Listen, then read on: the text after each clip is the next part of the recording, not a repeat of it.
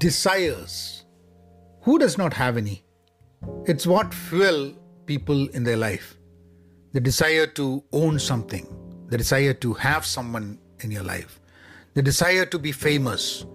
They come in all colors, all flavors to direct our life.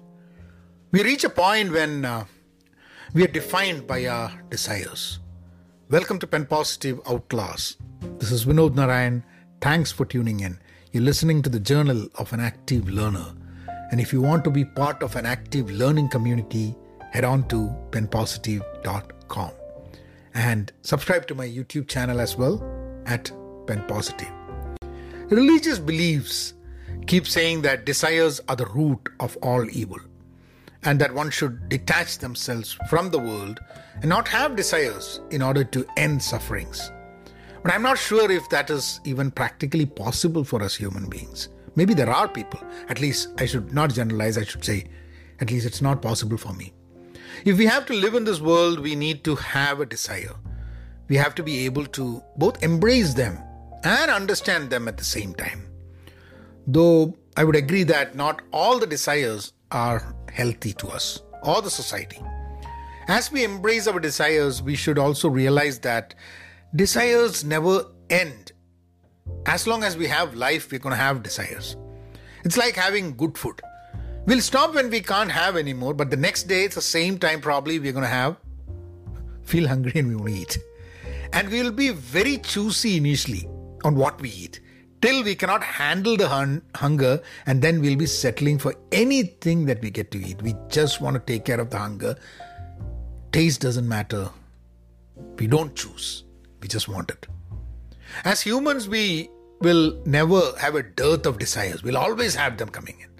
And if we keep a tab of that, we'll be amazed by all the things that we already have and still keep desiring.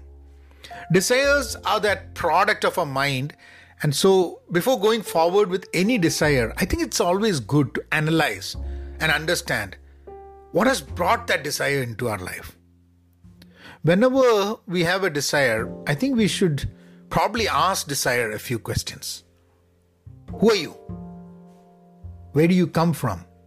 And how are you going to make a difference to me? Because if I desire for something, that desire has to make a difference in my life, right? It has to change something. It has to change something for the good, obviously. That's why we call a desire. If we look deep, every desire has an answer to these questions. It can tell what the desire is. It can tell where it comes from. Maybe it comes from our insecurities. Maybe it comes from something that we really want and something that we got neglected, we did not get, we were deprived of down sometime in our life. Maybe that's why we had this desire. We can know the source of that desire. And then we can really figure out, maybe we won't know at present what difference it makes, but we can try to figure out. And we can see if it is going to make the difference that it claims to make. Because at the end of the day, we decide what to desire for, and we can make choices. And we have a responsibility to make the right choices that make this a better place, better world for us and for other people connected with us. And the future. Like, we should desire for something in which the future of our generation is not, you don't become a burden for the future generation. You cannot desire for things which makes, for the future generation, which makes it living a difficulty for them. Don't you think so? I think so. Am I doing it? I don't know. Am I trying to? I don't know that either. But I think the desires should be, we should choose what we desire. And it's not about being someone or doing something. There are people who would say that I'm settling for less. There is so much in this world. Why do you have to only limit your desires? I don't do this journal to prove a point and say that this is exactly how it should be. Today when I do this podcast, This is the way I think. Will I change that tomorrow? I don't know. But journals are very present, are what we think today.